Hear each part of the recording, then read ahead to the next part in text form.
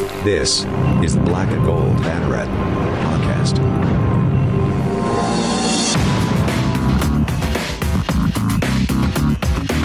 Now, here are your hosts, Jeff Sharon, Eric Lopez, and Brian Murphy. Welcome, one and all, to the Black and Gold Banneret podcast. Jeff, Eric, and Brian with you on early this week. We're recording this on Tuesday night, November 24th. Gentlemen, do you know what number show this is? 250. 250. Can you believe we've done 250 shows together? Well, we haven't done them all. Like, Murphy kind of parachuted in a little bit late. Yeah. To be fair, I've only done like 160. But Elo, you and me, man, for the most part, 250 shows. We haven't killed each other yet. How great is that? I know. That's the shocking development. Good thing we don't do this in person. Good point. That's the technology may have saved us all, ladies and gentlemen, foreshadowed there. That's the longest running episodic podcast, UCF podcast out there, ladies and gentlemen, right. By the way. We are the longest running. Yes. The longest running UCF podcast. We can say that now. It's great. I love it. Lots to talk about today. Even though, first of all, happy Thanksgiving to everybody. Hope we are the first to wish you that. Hope you all are staying safe. We got lots to talk about on your on this pre-Thanksgiving show. Obviously, UCF and USF on Friday, Black Friday down in Tampa. We'll be previewing that. Some news about that game that we'll get to from coming from the mouth of one Dylan Gabriel, which we will go over in just a second. A little bit later, we will preview real quick our sort of our quick and dirty men's basketball preview with UCF starting out this tough weekend, really, with Oklahoma and Auburn Saturday and then Monday to open the season. And, of course, Wednesday night, women's basketball gets underway with a game against Virginia. We'll be previewing them as well. So lots to get to. So let's but before we dive into football, just a reminder, you can follow us at blackandgoldbanneret.com. We are UCF's home on the SB Nation Network. You can also follow us on Twitter at UCF_Banneret and at Facebook.com/blackandgoldbanneret, where you can find all the latest on UCF sports. So let's begin. UCF coming off of the loss to Cincinnati in what was a very close game. I would kind of call this a coin flip, but I mean, let's tip our caps to Cincinnati. I thought that they were clearly the better team. They're undefeated. They are number 7 in the BCS in the college football playoff rankings, the first ones, which came out earlier today. Nonetheless, given all that, like I said, it's credit to them. They got the job done in pretty dramatic fashion with that rushing performance in the second half, where they were held to, what was it, Murph, 6 yards rushing in the first half, and then they racked up, I think, almost 150 plus in the second half. Is that right? Something around those, yeah, something around that number, yes. Yeah, I mean, they were fantastic, and you got to give them credit. So, but all these people saying, "Oh, the season's over." Actually, no, the season's not over, because there's one more game left to play, and that's against the South Florida Bulls in Tampa. USF comes in, well, pretty doggone bad. The line for this game opened up at 25 and has not moved. It's been a struggle for USF this year with in Jeff Scott's first year. They are coming off a 56-21 drubbing at the hands of Houston. They had a week off prior to this game. It's just been bad. Now that's not to say that they're not going to show up for this game, but well, actually, come to think of it, they may be running into some personnel problems heading into this game. So Murph, there's been a little bit of grumblings about will we even be able to get this game off on Friday? What's the latest from your perspective? Yeah, it's one of the there's not much intrigue surrounding the actual matchup. Really, one of the interesting questions of this game is, will it actually be played? And if you're familiar with USF, they didn't play last week. It's because they couldn't. They literally did not have enough bodies to play against Navy. So that game got postponed last Wednesday, the 17th, and it's been tough. I know I was reading around some articles, and USF was practicing last week, guys, with 64 players. I wouldn't even say players. They were practicing with 64 people, right. Meaning if you include the scholarship players, plus walk-ons, plus grad assistant managers, plus players who aren't eligible because they haven't given their waiver from transferring yet. Plus a couple kids brought over from a local high school. Plus, no, that's not for real. But I'm joking. But anyway, but no, but like everyone else, like they're basically just pulling bodies onto the field just so they can hold a full practice. Like they've got team managers suiting up in full pads to run scout team. They have 2 scholarship corners who are available. They're suffering. It's obviously a lot of COVID problems, obviously with guys quarantining for weeks at a time, but also just a ton of injuries. We have opt-outs, and now you've got a big transfer this morning, or a huge piece of news that dropped this morning from head coach Jeff Scott, that their leading running back, Johnny Ford, transferring out of the program. Wow. And he did not address questions. He just started his press conference on Tuesday with that nugget, and so he's gone. And those who have watched USF for the last couple of years know how dynamic Johnny Ford was. Like he gave you some hope because he was like an Adrian Killins type player. He was a big play waiting to happen, and now he's gone. But I've heard from people I've talked to who are well versed in the program at USF that I think early in the week there was a lot of skepticism over whether or not this game would be played. And then today, talking to them, it seems to be a little more optimistic that it's gone from probably not to a definitely maybe. And so I think for us, we will know whether or not this game will be played by tomorrow afternoon. I should say by Wednesday afternoon. I pointed out for a couple reasons. One, the Friday date, really gives you a very compacted time schedule. So the sooner you know, the better.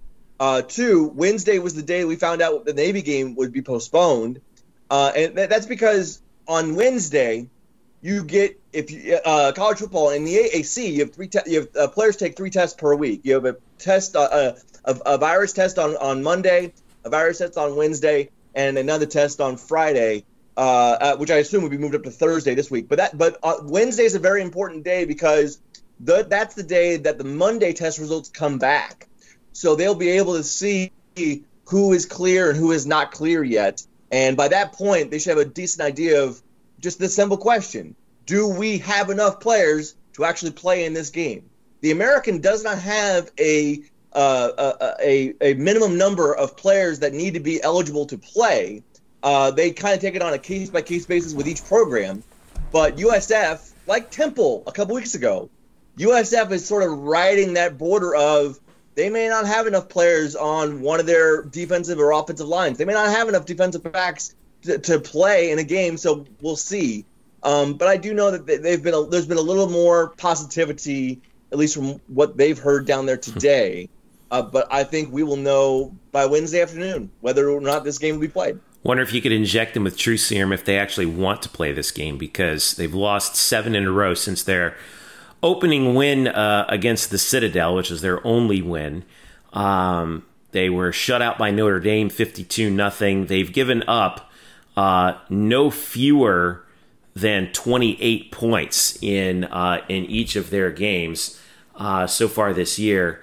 And now in comes UCF with a number 2 ranked offense. USF's offense has struggled all year. They're 109th in the country in total offense. Defense not that much better, 76th.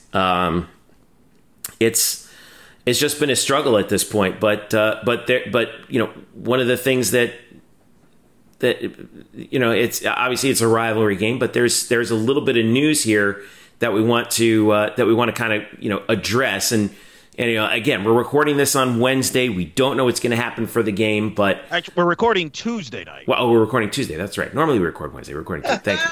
See, creature of habit. 250 shows. That's what happens. But Dillon Gabriel spoke to the media, Eric Lopez, and here's what he was asked about the possibility of Mackenzie Milton, and here's what Dillon had to say about it. As a fan, I'd want it to be a surprise, so I can't say yes, I can't say no. We'll just see, we'll see what happens, but I know Kenzie is doing great mentally and physically, and he's ready to do so whenever he's ready to do so. So I'm gonna let that just be it and see what happens. So well, Eric Lopez, what do we make of that? It means we got some excitement and some intrigue in this game, is what that means. Good, folks. thank goodness, because there wouldn't be much excitement or intrigue around it anyway if it wasn't for that. Yeah. Now I will say I'm going to brag here a second. Before the season started, and I think I did it on this podcast, and I did it on another podcast where they asked me about McKenzie Milton and if he would play, would he not? And I kind of predicted the South Florida game that would be the 2-year anniversary of the, going back to the scene. It's very cinematic type of deal. Like I'm telling you, if he plays this game, Murph, I don't know who would direct the movie, who would play McKenzie Milton. That might be a future article you're gonna have to work in if McKenzie plays in this game. But that we'll put that on the side. But to me now, that has become a bigger story than the actual game. Scott Van Pelt talked about it on his show. Andrea Adelson of ESPN.com wrote a lengthy article, Murph, about Milton. There's a lot of smoke here about McKenzie Milton. Now, you were in that media availability. What was your reaction to the Gabriel comments? What did Josh Heupel have to say about it, and kind of your overall thoughts here? Well, it's always fun when you're on a Zoom call and something like this happens, because you immediately see like 8 pairs of ears automatically perk up. Like, what? Say again now? Like, what? Who? What? Because, like I think I've said before, like Dillon Gabriel is not usually a guy who drops a lot of bombs. He's usually a very nondescript talker when it comes to the media. Very cliche, a lot of coach speak, a lot of boilerplate stuff. But this was like, wait, what's happening? And especially because he was not specifically asked. And I've written about this on the site. I wrote an article on Monday about will McKenzie play or not. That opening question to Dillon was not phrased as, do you think McKenzie will play in this game? It was phrased as, has there been talk between you and him about what this game means to McKenzie really kind of returning to the scene where, his career and his life changed and how significant this is? And Dillon just sort of, like, as you hear, Dillon just sort of goes off into this, well, I'd like it to be a surprise. Like, a surprise? Like, what do you mean a surprise? Right, like what? Surprise about what? So that is what sort of like ignited everything on Monday, and so I couldn't let that die. I followed up a couple minutes later, and I just said, Dillon, that was a very interesting answer you had about McKenzie there, and I just wanted to ask, should fans be watching out for something, even though you don't want to give it away? And he just says, he interjects and goes, I would just be honest. There's a bunch of surprises. I would just sit back and see. I'm not saying he is. I'm not saying he isn't. I'm just saying, who knows? You know what I mean? So we'll see. It sounds like this guy knows something. And if you haven't watched the video, you can go on UCF Athletics' YouTube account and watch these pressers.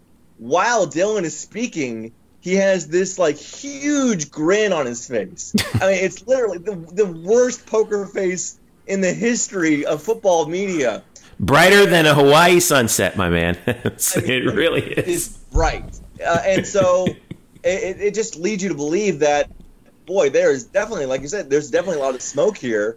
So then, of course, Tuesday comes. We're scheduled to talk to Josh Heupel. And the question is asked, because obviously it's asked, just straight up. Will McKenzie be available for this game?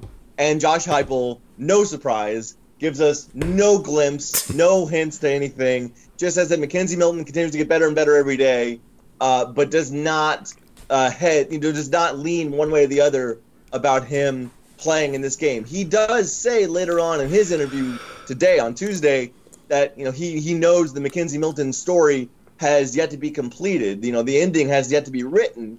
But as far as this week goes, Josh Heupel was not willing to divulge anything. But just from Dillon Gabriel's, not only his words, but his facial expressions, it leads you to believe that there's something here. There's definitely something here. It's going to be the most anticipated pregame warm-ups that we've had all season, no doubt. Oh, you better believe there are going to be a number of binoculars and camera lenses trained on that UCF tunnel to see if number 10 comes out in pads. Well, like I said earlier, I thank goodness, because the game itself, at least from this perspective, for the reasons we've already talked about, on paper looks like a walkover at this point, or at least that it should be at Tampa. Did you hear they were asked about UCF's offense? And I know we have a clip from Jeff Scott, but outside of the clip, he was asked, how concerned are you with only having 2 scholarship cornerbacks facing this UCF offense? And Jeff Scott just says, very. I would be too if I were him. That's probably the most honest answer you could possibly ask from a head coach. Here's what OddsShark is saying right now, Eric. UCF is a 25-point favorite on the road, mind you. All right. 98% of the money is on the minus. It's a road game? Are you sure? Some would argue that even when there have been fans in the building in the past, the last time this game was played, it was a pro UCF crowd. Well, in the box score, it's going to count as a road game. Let's put it that way. 98% of the money is on UCF minus the 25, and 91% of the money is on the over of 67. So, I mean, Jeff Scott clearly has a very difficult task on his hands. I don't envy him, and we've seen this before, where there are teams that, with UCF, right, where you struggle at first, and then things start to pick up once the coaching staff gets the personnel in that they want, but. It's just it's not even that they're entertaining bad. They're just listless out there, right? Well, I mean, guys, it's been a rough year. I think Coach Scott said that they have 1,004 problems this year. It's been really tough. This has been a really trying year for that program, starting with the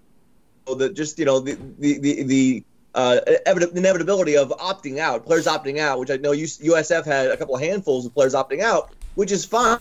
But then they get mollywopped with COVID quarantines and injuries, and then guys deciding not to play during the season, or like with Johnny Ford's case, transferring off the team. It's just it's left the cupboard bare, absolutely bare. So it's just awful circumstances. I mean, I know UCF fans will be like giggling because there's a rivalry game like this, USF lose badly, but like honestly, I really actually do hate to see it. Can I be the pessimistic here? Not panic button, but you. Yeah. I'm not gonna give up the belt that early, Eric. Go ahead, make your case. Let me just say this: 2013. UCF had a much better team than South Florida. That was Willie Taggart. They had a bad. I think they won like 3 games. It came down to the wire because UCF turned the ball over like 3-4 times. It was a sloppy game, and it's just a rivalry game. This is a trophy game, and both of these coaches know that very well. You mentioned Jeff Scott. This is Jeff Scott. He knows all about rivalry games. His dad was an assistant at Florida State, part of the Florida State games, was also head coach at the South Carolina for the Clemson South Carolina games. Jeff Scott, as he mentioned on Tuesday, this is UCF presents a challenge, but a challenge means opportunity. UCF is obviously very, very talented, has a very deep roster. I think they're either number 1 or number 2 overall in the country in total offense. I know they're number 1 in the country in passing offense. Their quarterback is an excellent player, leading the country with over 3,000 yards passing. Receiver Marlon Williams, currently number 2 in the country with over 1,000 yards receiving. And, defensively, what you see is a lot of athleticism, great size, and really a lot of depth. I mean, they're playing 10 or 11 D linemen that all look like they could really be starters. Very disruptive on the defensive line. I think that's a big emphasis for our offense this week, is we got to get the ball out and not allow those defensive linemen to get penetration. And they also lead the country with 20 turnovers on defense. So very impressive what they've been able to do this year. And no doubt a great challenge, but like I talk to our guys about all the time, with great challenges come great opportunities. All right, so that was Jeff Scott, the head coach there at South Florida. So UCF should win this game. Weird things happen in these rivalry games. You just never know. And UCF, look, for as much as we just dogged South Florida you could argue, should have beaten Memphis. They outplayed Memphis at Memphis. They had a 2-score lead. They got conservative in the fourth quarter, and they lost that game very, close. But they hang with Memphis. So, this is going to be their bowl game. They're going to be jacked up. They're going to look for this opportunity. And no one knows that better than Josh Heupel, because Josh Heupel, he's even said, this is a trophy game. He's been a part of these rivalries. He knows this is his players will be ready because they know that the other team's going to be ready.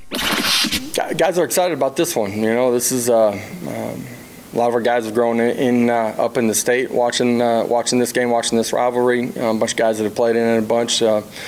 End of the regular season means a bunch to our guys, and it's a trophy game. I said that earlier, and important to us. They've been great. So there's Josh Heupel talking about it. So, South Florida has a chance. That being said, pain is coming. And I think there's a lot of pain here is going to come towards South Florida. And I'm going to tell you something. What's interesting, and I don't know if, Jeff, I think you've picked up on this. A lot of UCF fans still haven't let go and forgotten, and I surely haven't, the 2007 game. Where South Florida just took it to us, 64-12. In Tampa. And I think in Tampa, and just ran it up. And while UCF's dominated this rivalry recently, UCF hasn't put up that kind of a score in a game. Like I said, these games have been semi-competitive. I mean, you could argue the last 2 years were blowouts, but they weren't like satisfactory blowouts. Certainly not 2 years ago, obviously. Nobody enjoyed that at all. I mean, with the Milton injury. And then last year, Murph, you and I were there. UCF dominated, but it was like a whatever game. It was a 34-7 game. Yeah. Heck, you and I think, watched UCF basketball on the computer during the second half. That's how boring that. Everyone did. No one reveled in it. Everyone just wanted to move on as quickly as possible. Right. But I think what's interesting here, I think UCF fans want UCF to put in a big score. And I know USF's depleted, but that 07 game, man, and remember, these were people, Jeff, you know this, they didn't want to play UCF. They kept them out of the Big East. There's still a lot of animosity about that, and I think people want to put up a big score. And I will say this about the Milton thing, whether he plays or doesn't play, I think this is also part of the motivation here within, because for him to play, I think it's going to have to be in a blowout. Do we all agree on that? Like, if he plays, they're not going to put him in the they're not. I don't think they start him. Yeah, they're not going to start him. I think he comes in mop-up duty in the fourth quarter. Do you agree with that, Murph, if he plays? Yeah, my whole thing is this with McKenzie. Let's say for some reason he suits up and then doesn't play for whatever reason. Just seeing him suit up is going to be monumental in full pads, full uniform. It's going to be monumental. Right. And then if he plays one play, that is going to be the lead or second story on SportsCenter that night. It's going to be a huge deal. And so people who are talking about series or how much will he play, it doesn't matter. If he even is eligible to play, amazing. If he gets on the field for one snap, unbelievable. If he gets on the field for one snap, I've even if it's a kneel down. I mean, I've said this before. That's the story of the year in college football. Yep. But I think I think that's the motivation though that this team is going to play with here. That's the whole thing. To get to that point, they need to take care of business. They have to take care of South Florida. They need to pound them and dominate them early to set that up. The last thing you want is this game to go 4 quarters, let's say. So I think there's a couple of motivations here. The trophy thing, the rivalry, yes, but also I think these players, especially the group of players that were there 2 years ago to see that unfortunate scene, want this to happen. And that's why I think UCF's going to actually be. I'm not actually worried about them not being motivated, despite the fact that I think they're going to be ready to go and then some. Another little bit of motivation for you, by the way. The all-time series between these two schools is 6-5 in favor of USF. But of course, you remember the first 4 were all won by USF when these teams were not part of the same conference. So UCF since has been 5-2, chance to actually even up the all-time series for UCF in Tampa, with the game, of course, next year being scheduled for Orlando. TV, Eric, what are we thinking? It is ESPN 3:30, And the other reason why I'm confident, by the way, that UCF will win and win comfortably, UCF's best broadcasting, folks. Roy Philpott and Kelly Stocker. You know what we need to do, Eric? I don't know if we could do this, but maybe you and I can do this. We need to go back and maybe do a little media guide work here and see what UCF's record is with certain broadcast teams. Because I would argue that maybe Roy Philpott and Kelly Stouffer, they might be the winningest ESPN broadcast crew for UCF, I would say, probably. What do you think? They don't lose. If they're doing the UCF game, it's a lock. It's a win. It is the opposite of Mark Jones. That is clear. And I love Mark Jones. Poor Mark. You know, I was in the press box. I met Mark. He's the kindest guy in the world. But like, we just can't catch a break with him. Mark, I'm sorry. I just, you know, if I see you on a UCF game, I'm going to be like, no. I'm not. I'm out. I'm out on this one. We could be in trouble. We've lost 2 games this year with Mark there. Although he did, in fairness to him, he did call the Stanford win last year. But we're struggling. But he's no Roy Philpott or Kelly Stouffer, who are on a roll. They are on a streak. I mean, they've got UCF has won bowl game. They're the defending Gasparilla champions with Stouffer. I mean, this is an unstoppable group. Like, if we get our goal next year to win the league, we got to make sure we get Roy Philpott, Kelly Stouffer as many times doing UCF games. I'm in favor of it. ESPN 3:30 on Black Friday. UCF against USF at Raymond James Stadium, and as UCF tries to even up the all-time series at 6 and retain the War on I-4 trophy. The Cincinnati game Saturday did a $1.8 million. I'll write about this more next week. We have so much content this week. I decided to wait for next week to write the TV articles because I'll get the USF numbers next week. But $1.8 million, very strong numbers for the Cincinnati game. I don't know if UCF will do that number, but it did a very strong number last week in the same time slot. I wonder if it would do that at a certain point during the game, for reasons we've just illuminated. So, that's true. So, you know, I'd love to know the quarter hourlies on that one. But anyway, all right, let's take a quick break. When we get back, it's time to talk some UCF basketball. The men's team tips off their season on Saturday against Oklahoma. We've got lots of sound from Johnny Dawkins and a couple of the players as we look forward to what should be an interesting basketball season, and one big name who will be making their debut in black and gold on Saturday that we've been looking forward to for a while. Stick around. The Black and Gold Banneret podcast is back after this.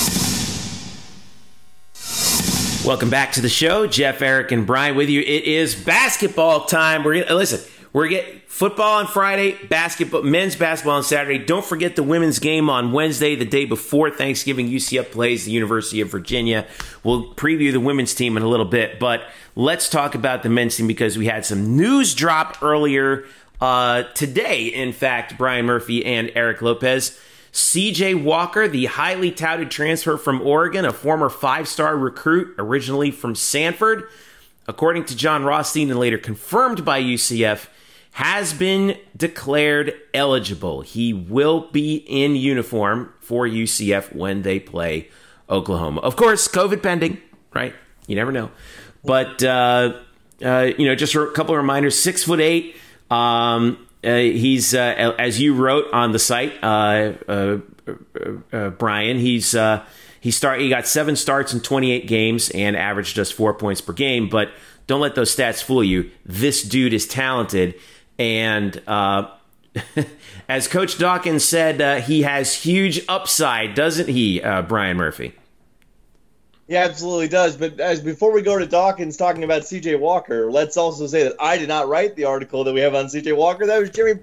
I'm sorry, Jeremy. Oh my God, I'm so used to you writing basketball stuff, and Jeremy took the baton from you this afternoon. That's right, and Jeremy. I'm sorry. The news actually came out on Monday, not Tuesday. Boy, Jeff, this is a great week for you. What's happening, dude? Listen. Clearly, Jeff is going through the Josh Heupel, Jeff Scott playbook of Monday's really Tuesday, Tuesday's really Wednesday. That's what happens when you have kids. But so yes. Anyway, the news did drop this let's call it this week. We also reported on it this week, so at least we're comfortable in that timeline. But tell me about C.J. Walker. I mean, By the way, I'll put it in the show notes. We did a show with Mike O'Donnell over the summer when Walker announced that he was transferring to UCF. Really breaking down his game, which was just it was a lot of fun to talk to Mike about him, and we're hoping to have Mike on again sometime in the very, very near future to talk a little bit more hoops with us. But what does this mean really for UCF to get him eligible? Because you just never know if the NCAA is going to come through on this kind of stuff, but they did, didn't they? Well, yeah. Finally, you just don't know when these letters are going to come in, and you've seen other programs across the country who've had guys, ruled eligible. So UCF is just over there sort of just twiddling their thumbs, waiting for the letter to drop. And they got word on Monday that, yes, he is eligible. And what does it mean? Well, I can leave that up to Johnny Dawkins and to the Knights players, because we've had opportunities to speak with Coach Dawkins and some UCF players about a number of topics. But obviously everyone wants to talk about C.J. Walker, the first 5-star prospect in this program's history. So you're going to hear 3 voices here back to back to back, starting with Coach Dawkins, then Darren Green Jr., and Dre Fuller, talking about C.J. Walker finally being eligible to play for the UCF Knights. We got the word yesterday that he was cleared, that he got the waiver, and he definitely will impact us because he gives us another player with versatility. He's very active, makes a lot of plays, defensively. He can make plays offensively as well. No, we're excited to have him. Darren, what can you say about C.J. Walker? Obviously, there's a lot of hype around him coming into this program, but what have you seen from him in practice? That's probably one of the most athletic guys I play with, as far as going to get a lob and getting blocks.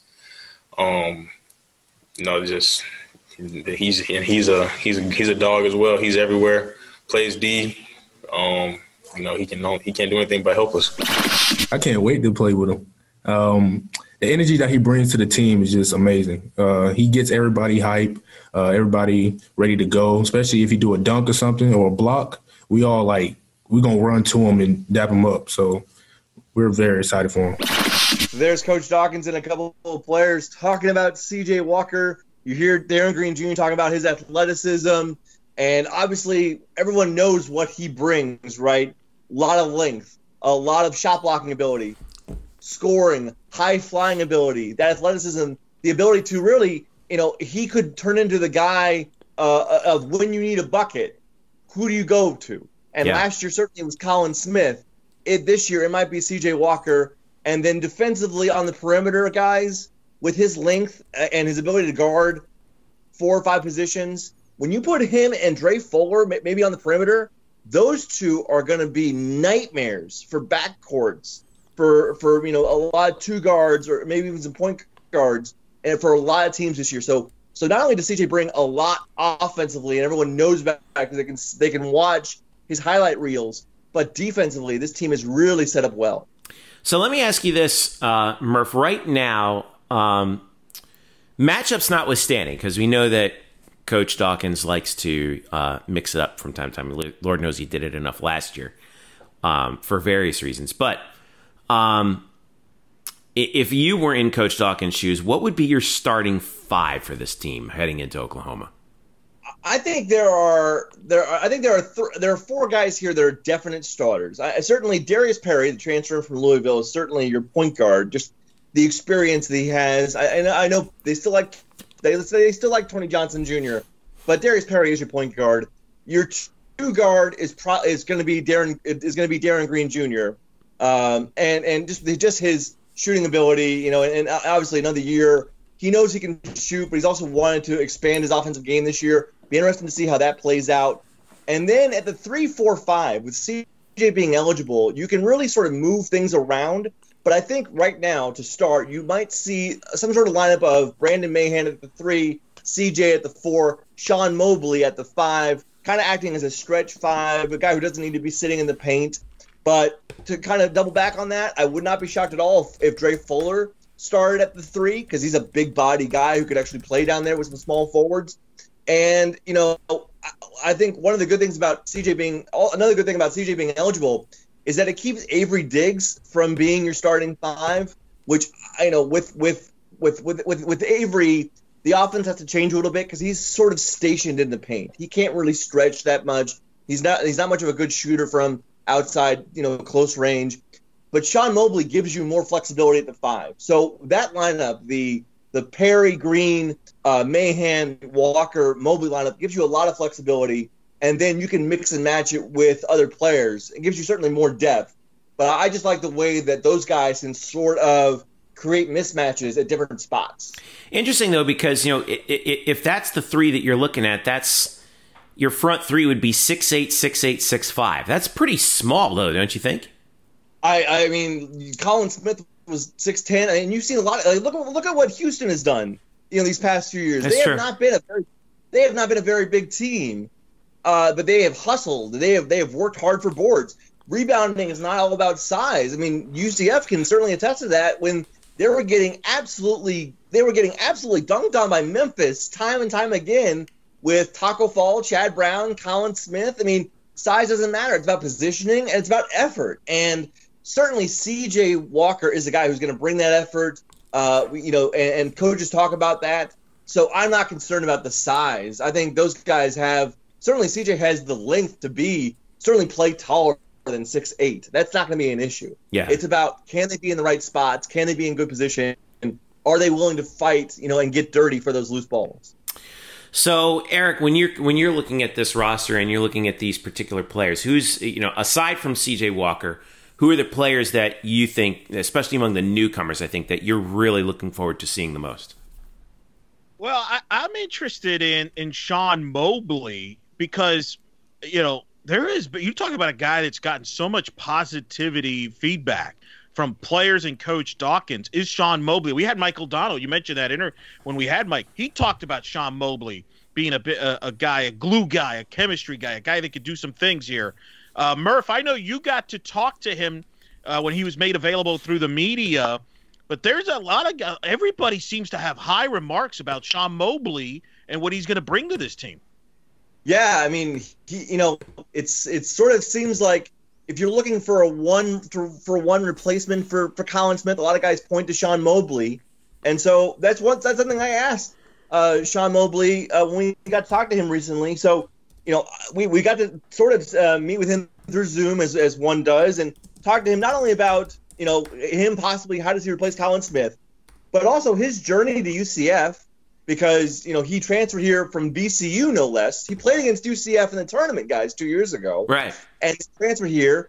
And then also his thoughts on UCF's grueling non-conference schedule, which me and Eric broke down for the site last week. So here is Sean Mobley talking about those things, how he came to UCF, possibly replacing Colin Smith, and what he thinks about the Knights' early season gauntlet schedule. When you came to UCF, why did you come to UCF? You played against UCF in the NCAA tournament, right, with VCU 2 years ago. So then what made your decision to sort of join UCF that following year? Well, there was a part of me that wanted to come home, but also the coaching staff really caught my eye. Just Coach Dawkins he's a relaxed dude, but at the same time, if you give him your all and 100%, then he gives you free range to kind of do what you want inside of the boundaries. And then, it was just a conference upgrade as well. Moving into the American Conference was big for me so I could play better competition. And, just the system overall that we run here, it fits my game better than VCU's that I feel like. Sean, obviously Colin Smith decided not to play this season. With him not being able to play this season, how much of replacing him do you think falls upon you, and how do you think you can replace him? That was definitely a huge loss.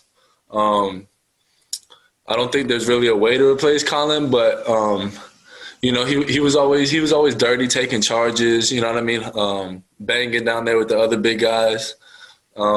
But I will say that our 3 other bigs, Avery, Moses, and Jamil, I think that they're doing a fantastic job, getting in shape, taking care of their bodies, putting in the work, extra shots.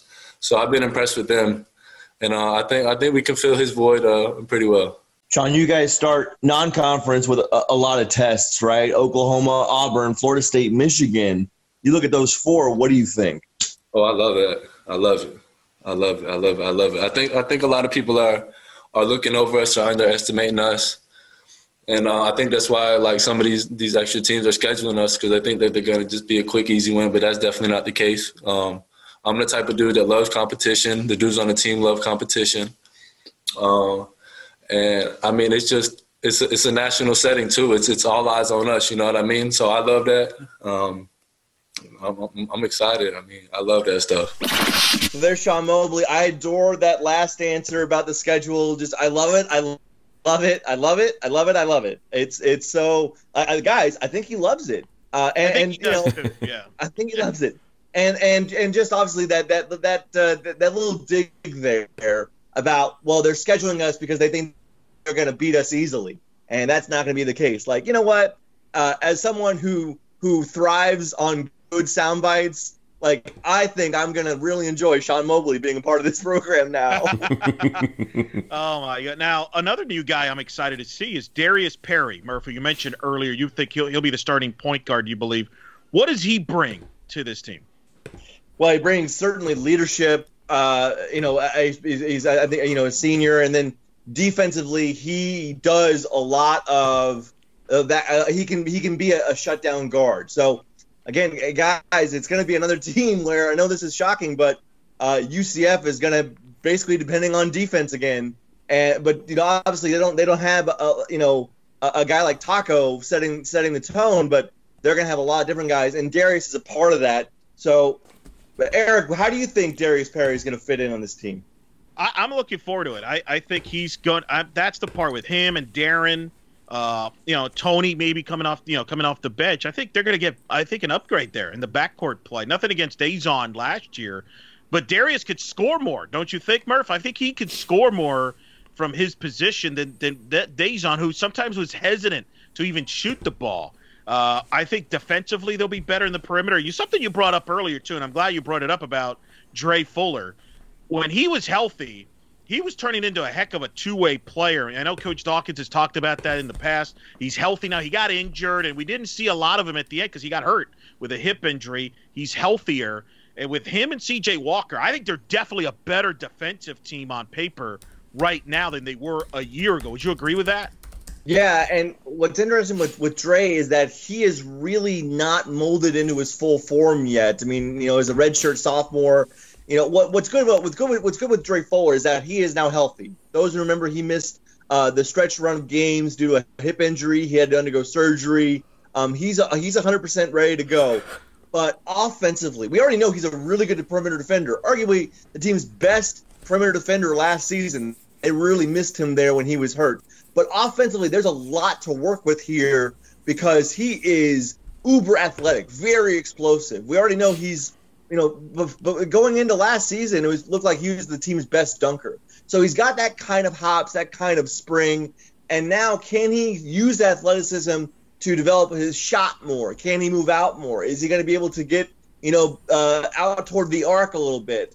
That's something that we're going to have to watch too, because, you know, I think there is something there. I think there is a lot that we haven't seen from Dre Fuller, and you know, the potential is there.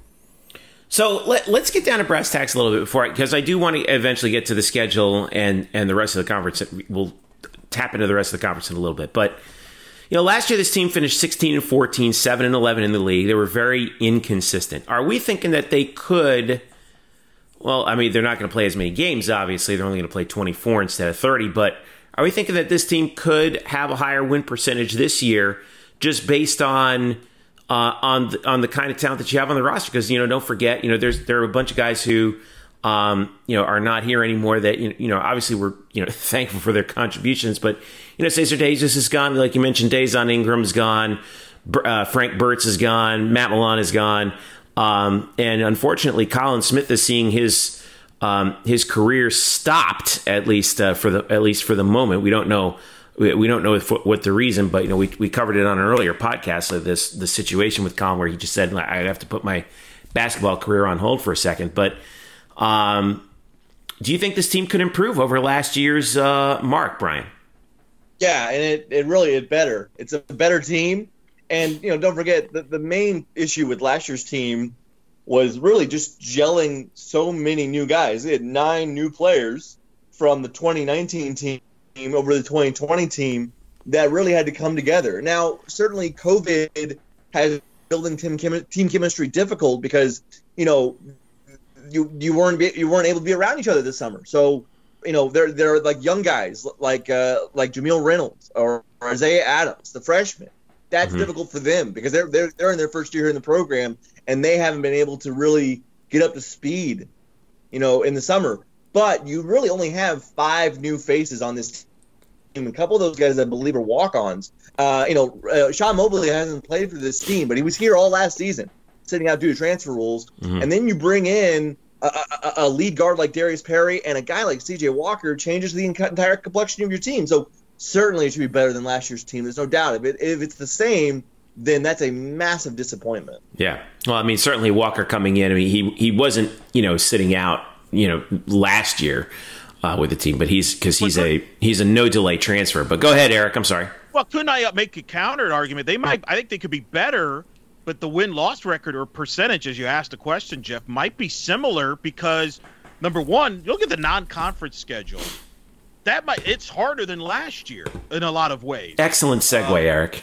and I know, Murph, that to me, you brought this up with Coach Dawkins. I know you got to talk to him about, the schedule, but also the fact the state of college basketball. Let's not ignore this.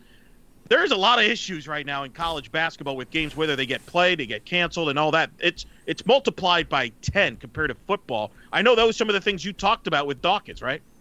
Yeah, so we met with Dawkins earlier today on Tuesday, and I talked to him about the Oklahoma game that's coming up this Saturday, and that non-conference schedule that you guys mentioned that we'll get into here in more in a bit. I talked about how hard it is for those freshmen that I just mentioned, with the COVID summer, how hard it's been for them to acclimate into this kind of season. But the question I really wanted to know from him today, and the answer I really wanted to give him today, was really kind of a broad question of, what do you think about the state of college basketball? Here is what Johnny Dawkins had to say when I asked him that. Coach, very open-ended question, but with the season scheduled to begin for some teams tomorrow, and we currently have about 10% of D1 teams who are on pause due to COVID. Some notable teams like Florida and Wichita State are also on pause. What do you think, in your private moments, what do you think about the state of this season and the state of college basketball right now? I think uncertainty right now, and that's going to be that way this entire season until we can get a vaccine and we can get to some sense of normalcy. I don't expect it to be any other way. I think people are going to have to be very flexible and just play the hand that you're dealt. It is what it is. We know what we're up against, and you just need to be ready to compete when that time comes. And you have to be ready for some disruptions when some other times come. And that's just how it's going to be. Season's coming fast. I'm sure, like a lot of coaches, would like to see the season be pushed back a little to give us more time. But that's not what's happening. So, you have to play the hand that you're dealt, and that's what we're going to do. And we're not going to make excuses. Brian, we always talk about it. We're a no-excuse program. This is the hand we dealt, and we're going to play it to the best of our abilities. Coach, what can you say about your 2 key freshmen, Isaiah and Jameel, their early progress within the program? And with the summer being so awkward, not being able to round each other, how much do you worry about maybe that stunting their growth? Definitely. I've really enjoyed coaching both of them. They have both of those guys have enormous potential. And so we're excited every day we see them in the gym. And they're growing. They're getting better. Things are moving fast for them now because they're freshmen. And there's a lot to learn, especially without having, as you mentioned, the spring and the summer. But I love who I think they're going to become as players in our program. They're going to be terrific.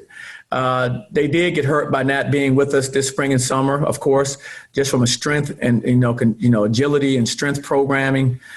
They didn't get any of that. They didn't get any, of the basketball skill work that we would do with them in the off season. They didn't get any of that, which would have gave them a little bit of a head start entering now. And so it's been difficult with regards to that because you can just see where they would have been if you could have had those 6 months back. But you know what? Again, we're not going to get that time back. I've tried to, teach our guys, you have to take a next play mentality. This is what's up next for us. Let's look forward to what's in front of us instead of behind, and let's keep moving forward, positively. And that's kind of the approach we've taken. But they definitely could have used that time. It would have helped them. And I can't imagine what they would have been if they had 6 more months. But I'm sure every program's facing the same thing. Coach, can you talk a little bit about your non-conference schedule? It's obviously loaded with 4 big, high-profile opponents. What went into scheduling that quartet of teams, and what do What do you think that says about your team that you're willing to schedule those kind of games? Well, I've always scheduled, up as much as we could. And we have an opportunity this year to do the same, and we'll do it. I want our guys to always play against the best teams. And so we have this opportunity with COVID and everything that's going on. And there's a lot of uncertainty with our team. We don't know our personnel fully. There are a lot of, guys who aren't proven as of yet. But I think the best way to prepare for our conference, which is a great conference, is to play this caliber team every night. And so playing the likes of Oklahoma, playing the likes of Auburn, Michigan, Florida State, I think really just helps us as we start to go into conference play, understand the type of competition we're going to face on a nightly basis. So we're looking forward to it. I know our players are excited about it. It's a great way to start the season, and I think it'll help us in the long run. Coach, in this kind of season where chemistry is a really kind of a big issue because you guys haven't had the chance to build a lot of it during the summer, this first challenge against Oklahoma that returned 70% of their scoring, a lot of seniors on this team, what's that challenge going to be like against a team that probably has a lot of already built-in chemistry? Well, of course, first of all, they're a very good team. Lon Kruger does a great job, and so I know they'll be well prepared. And, yes, but that experience, that does add a lot to who they are. And for us, we just need to go out there and play within ourselves, follow along with the system and the game plan that we have established. And that's how we're going to approach it. We know we have a lot of respect for their program, and we know we have to come out and play a really good basketball game. And we need to do that for 40 minutes. There's Johnny Dawkins basically, guys, I know, they know it's difficult, but the season's not waiting. The season's on the horizon, and there's no excuses. Their next game is Saturday. And Eric, you and I have broken this down on the site last weekend when the schedules came out. The first 6 games of the season is where we're going to know how good this team is. Yeah. Right? Yeah, it's unbelievable. No cupcakes in the early part of the slate. It is, in my opinion, it's the toughest schedule in the history of this program. It's one of the greatest schedules in the program. It's however you want to phrase it, but it's amazing. Like, I'm staring at it right now, and we talked about it. It's on our YouTube page. We encourage you to check that out in depth. But you got Oklahoma, who you heard Coach Dawkins talk about. They could be an NCAA tournament team. Now, Auburn will not be. They have self-imposed sanctions, so they will not be eligible for the NCAA tournament. They're a young team, but it's Bruce Pearl. It's Auburn deal.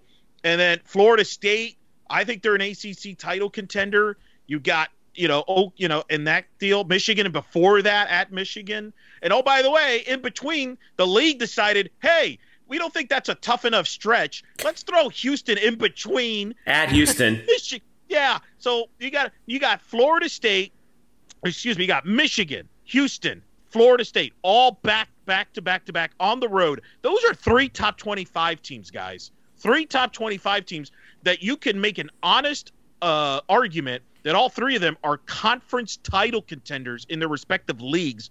That is, there's an old saying in soccer with the World Cup and the group of death, because it meant that all 4 teams were really good and they were going to beat each other. That is a group of death type of schedule, man. That is unbelievable.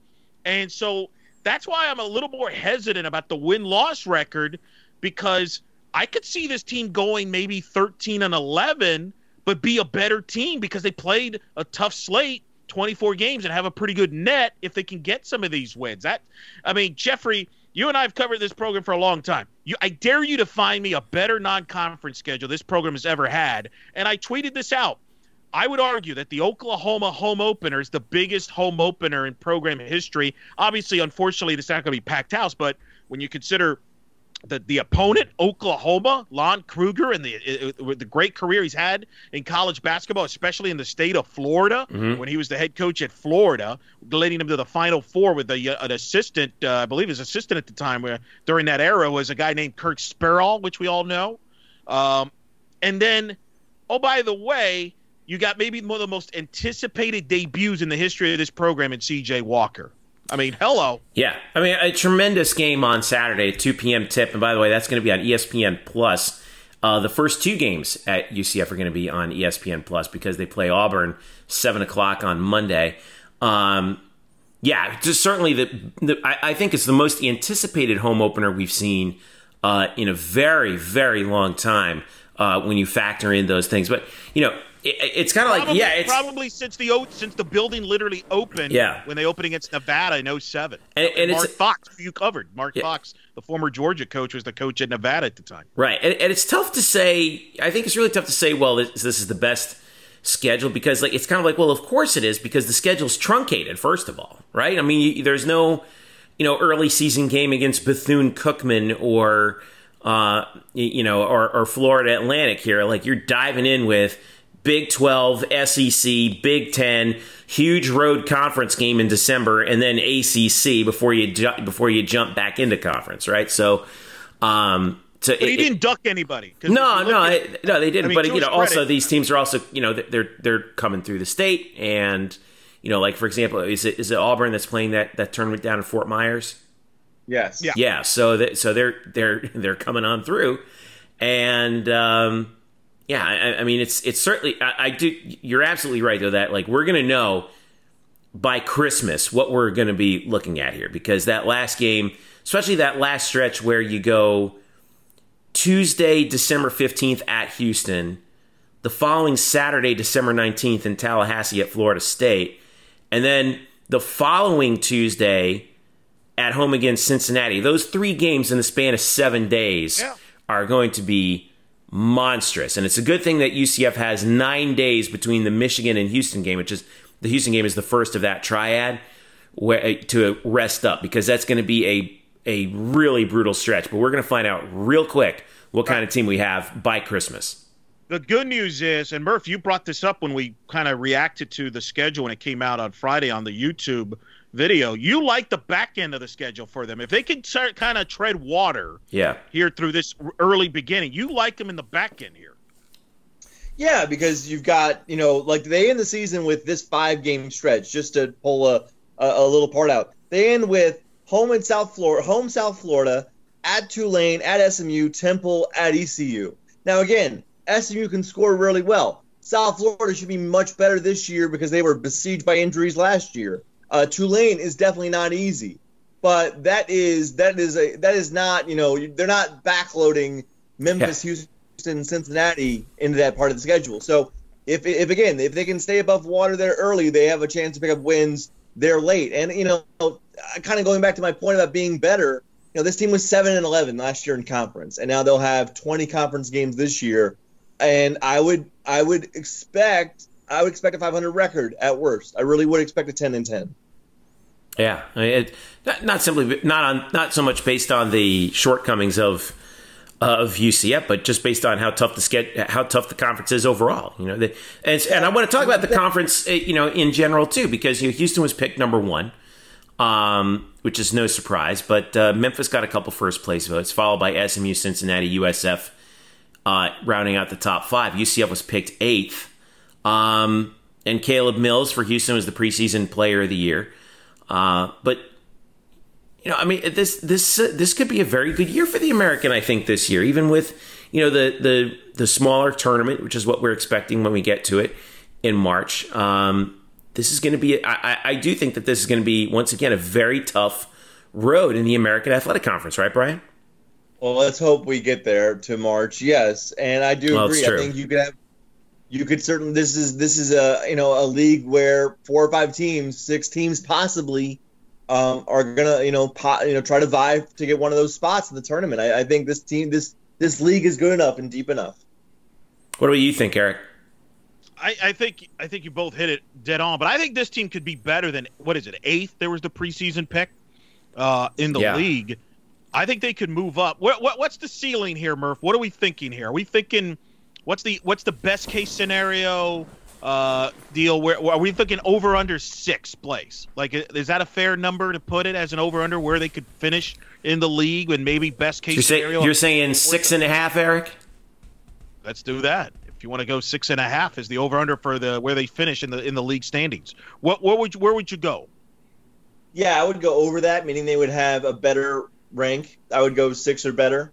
I have no problem with that. They're definitely part of that group. I would actually more be teased to go 5.5. I think they can be 5 or better. Okay. I kind of agree. One of the interesting storylines this season is going to be Wichita State and the mess that they're in. Greg Marshall is no longer the head coach. Right. There. He was just I don't know how what's the proper phrase? They mutually parted ways. He was asked to leave. He resigned with a parachute.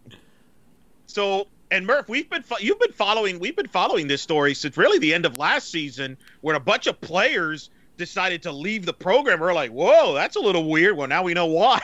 Yeah. Why they left the jumping ship. So that's got a mess written all over it. They have an interim head coach. They flew to Sioux Falls, South Dakota, and ended up testing positive. So they're not even in that tournament anymore. I think it could be a long year for Wichita State, which could benefit UCF because Wichita State has owned UCF since they've been in the league. UCF has never beaten Wichita State. So I think that helps UCF. SMU seems to be the flavor of the league, right? I feel like everybody's on the SMU bandwagon, Murph, because they returned a lot of guys and they could score points. I still want to see if SMU can win on the road. Maybe they can. I think Houston's the team to beat without question, which is why I'm not real thrilled that they put them right off in the middle of Michigan and Florida State. Yeah. Good Lord. Good Lord. Look, guys, I don't know, whoever's creating the schedule in the American, it was the football guys that were claiming the title and going after you, not the basketball. You got to put them in there somewhere. I mean, it's. But do we have to put them in between Michigan and Florida State? Like, I don't think there's anybody in the country that has a rougher 3-game stretch on the road, true road games. I'm not talking neutral games and all that. Tougher 3-game stretch in the country than at Michigan, at Houston, and at Florida State. Yo. Come on, man. Are you serious? That's unbelievable. So I think Houston's a team. Memphis, Murph, Penny Hardaway, kind of under the radar this year compared to last year with all the hoopla. That's the one that I'm kind of curious. Yeah. How does Memphis do here with Penny after the hoopla with Wiseman and that short era? And then, Achua now a draft pick of the Miami Heat. What do we – no, not a lot. Who Eric is very excited about, by the way. I am excited about Achua. Especially since he's not in the league, so it's a two-way thing. He's with the Heat, and he's no longer in the league. That's right. He's not in the American. Eric's happy about it. What about it, Brian? Well, now you've got the next hot prospect for Memphis is Moussa Cisse, right? The top 5 recruit. Another big, long 6'11" kid. NBA potential written all over him, obviously. But they returned some scores too. Lester Quinones is back. So it's not like, because the Wiseman and those guys are gone, no, they've got guys returning. And those guys, there's a lot of guys who, were high-end freshmen who just decided to stick around. And now you add Cisse to that, there's a reason why they're probably going to finish, I would say, top 3 in this conference again. They're going to be very, very good again. They got to learn how to win on the road, though. They struggled on the road last year, and that's why they kind of underachieved. And then you got Cincinnati, Murph, which was like a drama team of last year where you didn't know what to get from them, and they don't have Cumberland anymore. So we still kind of have questions about Cincinnati as well. So I think my point that I'm making here is I think this is a type of league where you're going to see teams – you're going to beat each other up. And there's opportunities if UCF can kind of get everybody on the same page, get that chemistry going, that they can move up here, and next thing you know, they're in that top 4, top 5, because I think some of these teams have some questions they got to answer, and they won't have the lengthy time to answer it like they would in a normal year. Yeah. I'm just looking at the schedule, and there's that piece there in the middle that's going to be kind of difficult, where you've got at Wichita State, which I know we talked about how depleted they are, but still, it's never a fun building to play in. Never a fun travel. That trip just flat out stinks, man. Getting out there, that's such a tough trip. I can't imagine somebody making that trip from Florida to Wichita, Hummer. and then they have at Memphis a few days later. So at Wichita, Memphis, and then home against Tulsa, which is just a team that really grinds you down and is really annoying to play. Extremely so. They're annoying to play in basketball too. yeah, that's true. They are. No, they very much are. So that 3-game stretch in the middle is kind of interesting. Could be kind of difficult, but nothing beats. I mean, just talking to people around the program too, it's like wow, nothing beats that first 6-game setup. Yeah. Well, and patience. And I'm going to say this now. I'm going to get ahead of this. All right, all you fan base out there. All right, we like you. We appreciate you tuning in. We love it. Be patient with this team, all right? Because that's a 6-game stretch. They could be playing really well and go 2-4, right? Yeah. They could play really well, really competitive, and go 2-4. So let's not make any irrational comments and reactions if this team gets off to a 2-4 and 1-5 start. I know that our fan base will not. The last thing they will do is jump to irrational conclusions and firing coaches on the fly after losses. And overreact. Yeah. All right. Leave the overreaction to me. I'm the one who has an actual panic button in his office. All right. So, I don't know. I still like Houston. And they're going to be the king. They're going to be the king of the hill until someone knocks them off. Although I do like Memphis's chances. I'm looking forward to what Caleb Mills will be doing for them this year.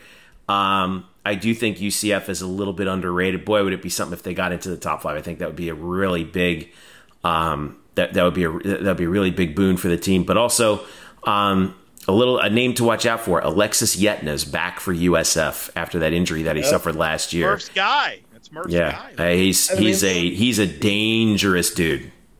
His ACL injury in the preseason last year, really the day before the season started last year, right, changed the entire complexion of that USF team, which I think I said was going to finish second in this conference, and then they did not. And then they didn't. But it's because it's starting with Yetna, who's fantastic. Yeah. All right. So let me ask you this too, Joe Lunardi. Yes, he does have a bracketology out today. He came out today. I know everybody was waiting for it. He's got 2 teams in from the American. I think that's low. I would go over that number. Am I crazy on that? I think this could be a 3-bid league, 3 to 4. Yeah, I think. Yeah. Sorry, Murph. Go ahead. No, go ahead. No, I was going to say yeah, but I wouldn't go too far above that because isn't the tournament is are they decreasing the field like they are in the other sports? No, not yet. Okay. They're still at 68. What they're going to do is they're going to have it in one site.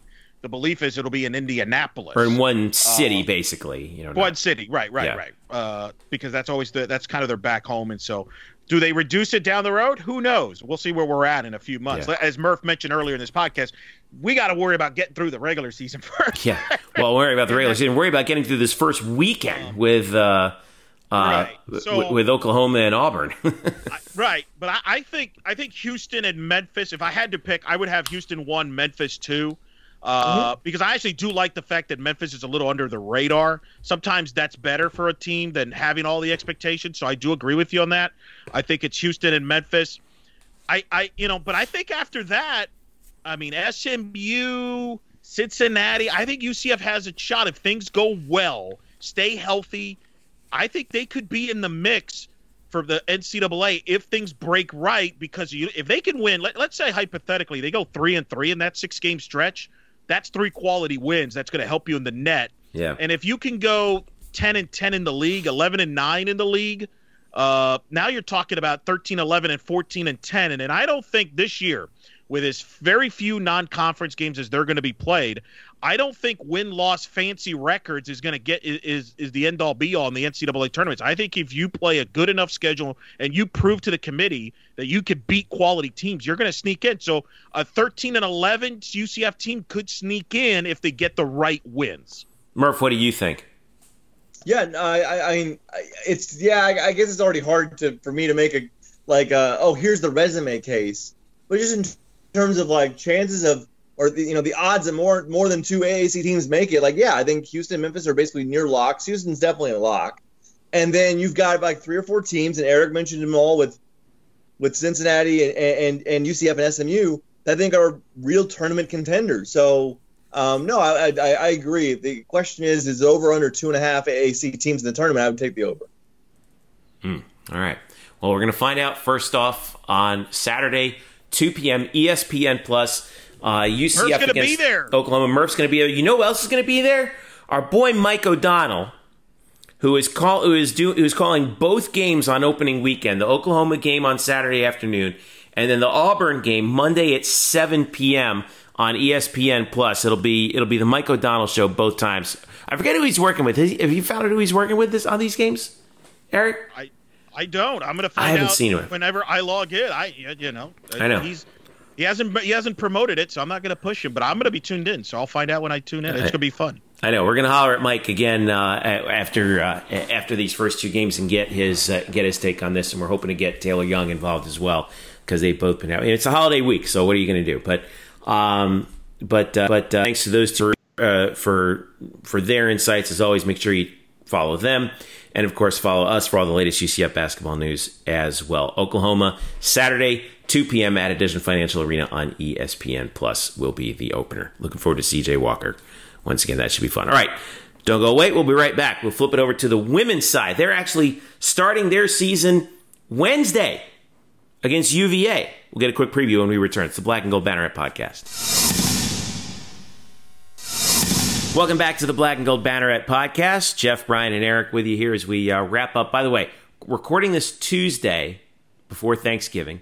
The day before Thanksgiving, Wednesday, UCF women's basketball begins. This is the first non-football NCAA UCF event of the year. Wednesday, UCF against Virginia. And that game will be on ESPN Plus, 6 p.m. tip the day before Thanksgiving. Let's talk about UCF women's basketball because amid all the excitement about the men's team, this women's team, even with the departure of the great KK Wright, which I can't believe KK Wright's not even here anymore. It seems like she's just been a fixture for so long. UCF is expected to be a contender once again in the American. In fact, UCF is picked second in the league behind USF. One first place vote from the coaches went to UCF. And by the way, the coaches, you can't vote for yourself. So it looks like, and with UConn gone this year, remember, there's a good chance that UCF will have a shot at a conference championship. One preseason all-conference team member, that's Brittany Smith, who it just made leaps and bounds last year for UCF. And when you think about it, this team actually still brings back a lot of talent. Janaea Walker, Masani Kaba, Cortasia Sanders are your main seniors. You get a couple players who are really in a position to start contributing as veterans. Becca Ripley, who sat out last year with transfer, good outside shooter, came in from Miami. She's going to be available. Brittany Smith is a junior now out of Boone High School. Obviously, we talked about one of the better post players in the American. Destiny Thomas is back as well and the player that I'm really looking forward to make a big leap this year is junior Diamond Battles, the guard out of Winter Haven, who more or less played the other point guard aside from KK and has developed, I think, into a really good defender. And I'm also looking forward to see what we get from Brianna Frazier out of Jersey City, New Jersey, who is a highly touted recruit, along with several other recruits who are going to be hearing about as well, including Kiara Brown, a guard out of Palm Beach Gardens. But Eric Lopez, this team looks like they could really surprise some people, and they're not going to do it with the spectacularness of having the amazing KK Wright doing all the work. Not that she did all the work, but she was clearly the straw that stirred the drink last year. What are we expecting from this team? I think it's going to be more a whole is greater than the sum of the parts situation, don't you think? Yeah, I think it's going to be a more of a team unit. I don't know if you're going to have one dominant scorer. I think you might have different leading scorers each night. Coach Abe has been available in the media availabilities a couple times here recently, and I got a chance to ask her about that. Like, what is the strength of this team moving forward? And she talked about the low post, which is the strength of this team. There's no doubt. This team will be different offensively. I think the belief is that the offense will come from inside, then work itself outside. And so I asked her about being the insides, the low post players, the backcourt. Of course, you mentioned no KK. Who's going to step up in that role? Is it Diamond Battles? Is it Sanders? Or is it a collective unit? They're going to have to learn that quick, though, because they got, just like the men's, they got a tough non-conference schedule. But that's nothing new to Coach Abe, who has risen the program to a different level. Now the goal is to maintain it and compete for the conference title. Here's Coach Abe talking about this team and the outlook.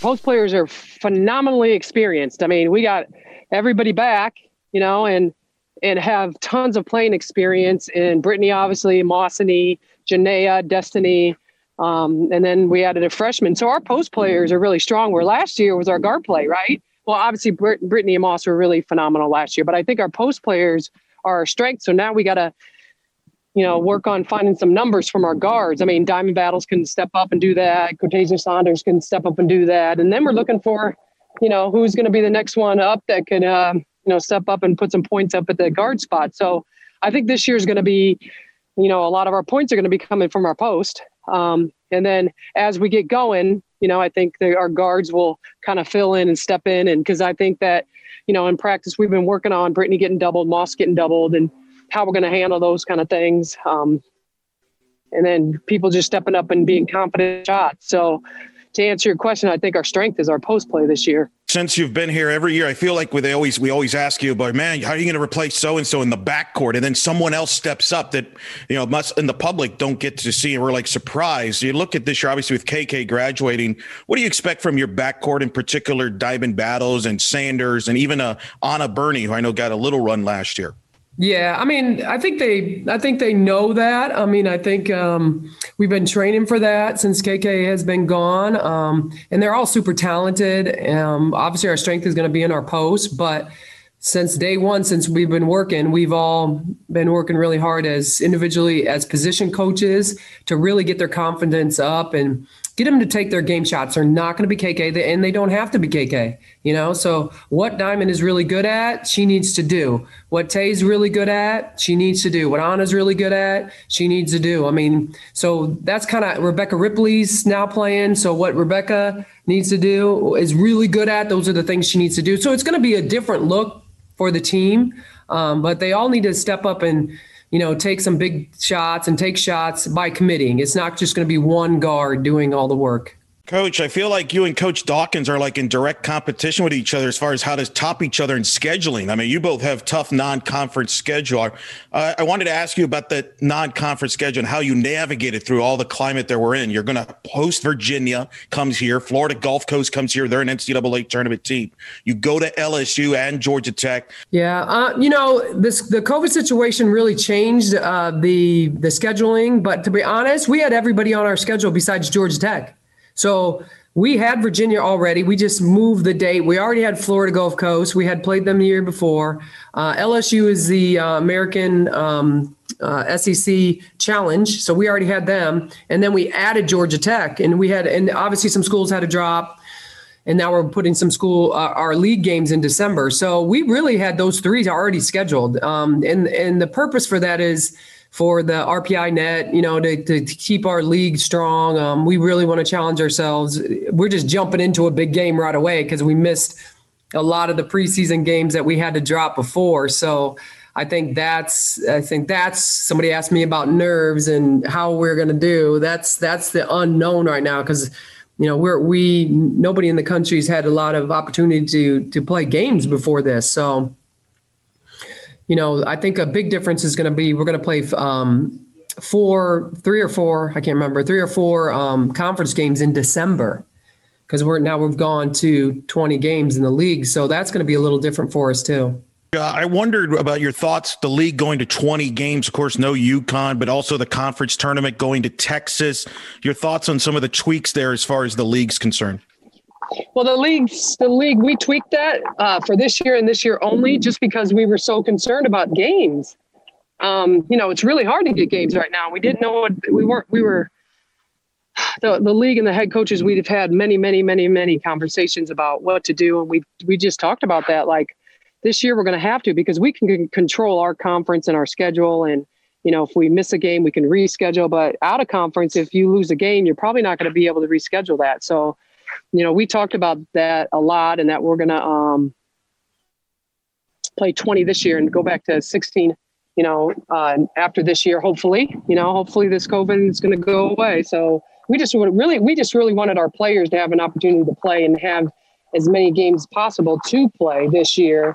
That's kind of where we're at right now. The tournament in Texas, I think it's going to be fun having it. It's going to be a lot of excitement and things going on with the men's teams there too. So we'll be able to watch our men's team and see. It's going to be like a festival of basketball. I think it's going to be really fun there.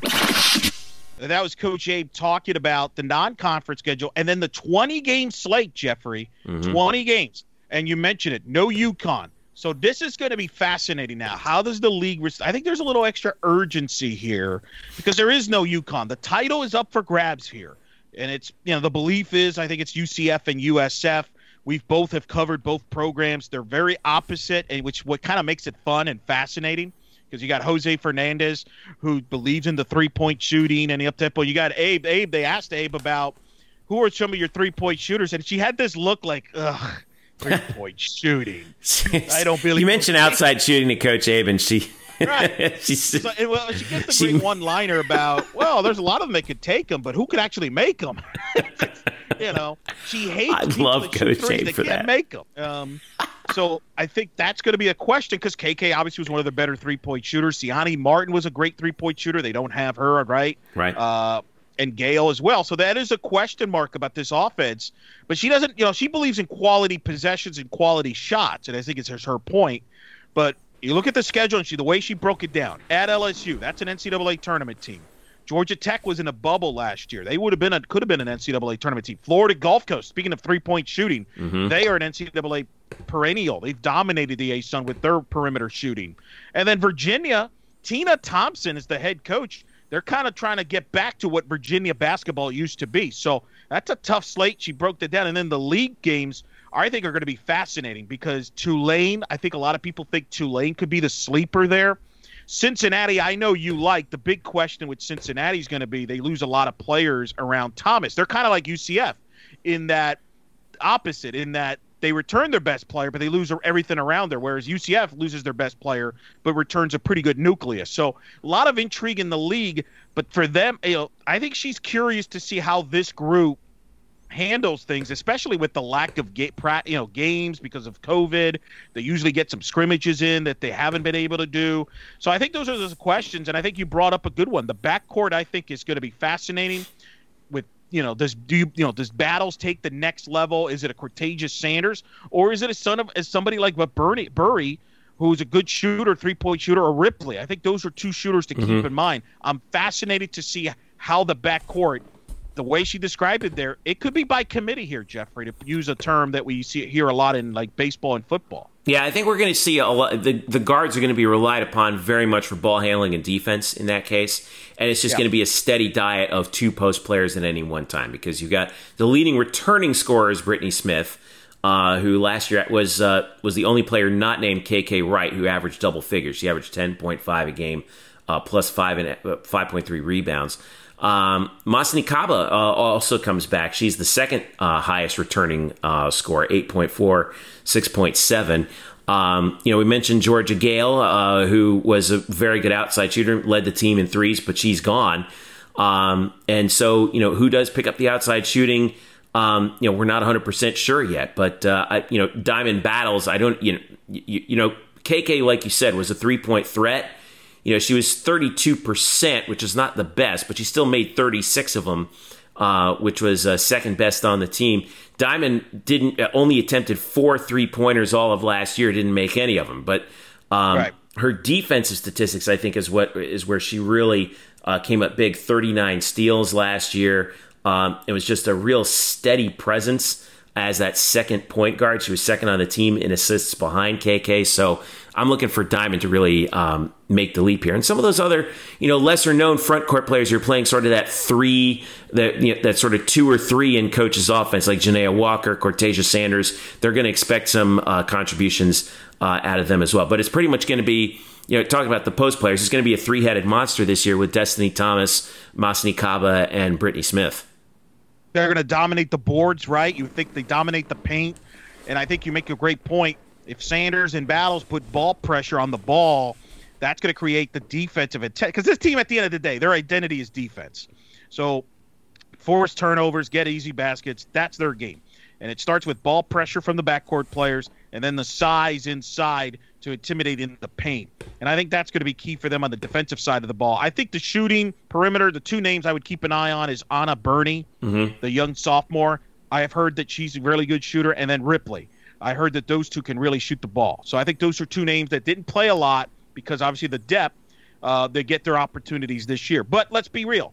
This team's going to go through inside, and I think the great combo of Brittany Smith and Kaba dominant scorers. I think those are going to be your two leading scorers, don't you? I think that's if Abe had it in the best cases, dominate the boards, score inside, high percentage shots, and defend. And I think that's going to be the recipe for this season, led by Kaba, and of course, that's Brittany Smith, who's got a lot of attention. But Kaba's the senior, and I talked to her in media availability about what she's worked on in her game and how she and Brittany complement each other.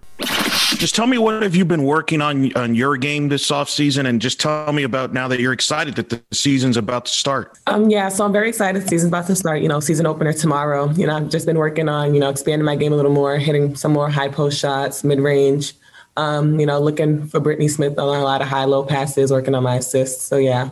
How do you complement Brittany Smith and you two playing together? Coach Abe has talked about the scoring's going to come from inside, and you two in particular. Just describe how you two complement each other.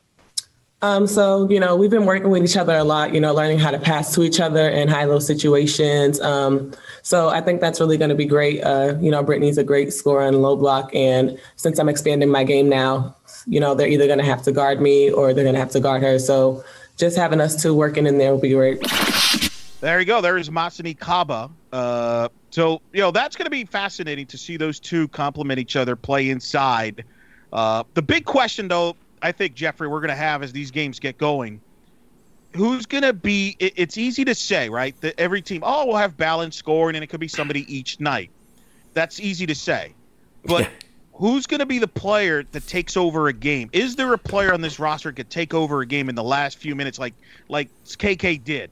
Because to me, that is why, and I did the UCF series this year, the top 80 female athletes of all time, and I had KK as the greatest women's basketball player ranked. And the reason I did was how many games, you think about how many games she took over in the fourth quarter, especially the South Florida rivalry, where she dominated the fourth quarter against South Florida and really flipped that rivalry.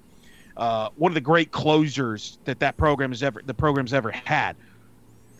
That to me is my biggest concern about this year's team is you're going to be in some tight battles. Who's going to be the player that says, you know what, I got this. I can take the shot.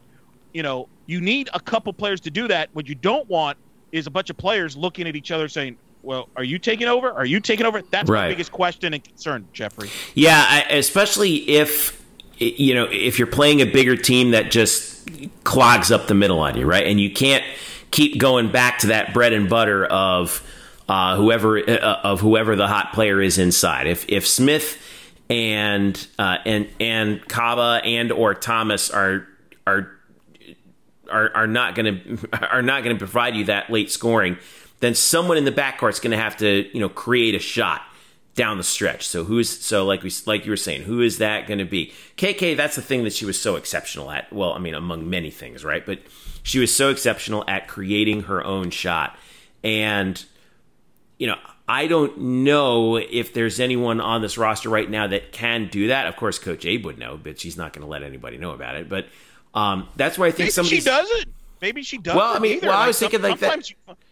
Well, yeah, but I was thinking that's where some of these younger players, I think, can probably, create some opportunities for themselves. Like, we mentioned. Sure. I know you mentioned the outside shooting of Anna Burney and possibly Ripley. Becca Ripley too, but what does Brianna Frazier bring to the table, right? I mean, we've I've seen the highlights of her from Jersey City because I'm a Jersey boy too, and boy, she can play. But is she the one who's going to be a redshirt freshman? Is she going to be relied upon to take over late in games? I don't know. It's going to be someone's going to have to step up in those in those key moments. Obviously it was KK, and before her there were a couple contributors that had the opportunity to do that. So, but it's just that's the part that's going to be really interesting to watch with this team. And that could be the difference between winning the conference championship and finishing second or third. Yeah, little things like that. And that's going to be interesting to see as this league plays. Mm-hmm. I'm very fascinated, Jeffrey, to see how the league now does post UConn, because UConn obviously the one thing that UConn was good for in the American was the women's basketball, and now they're gone. So who steps up? Can this league be a multiple bid league in women's basketball, or are they going to be a one-bid league? And I think it's got the potential to be a multi-bid league. Okay, I think South Florida could be a tournament team. UCF, I think, and here's the thing about Coach A. Been talking to people.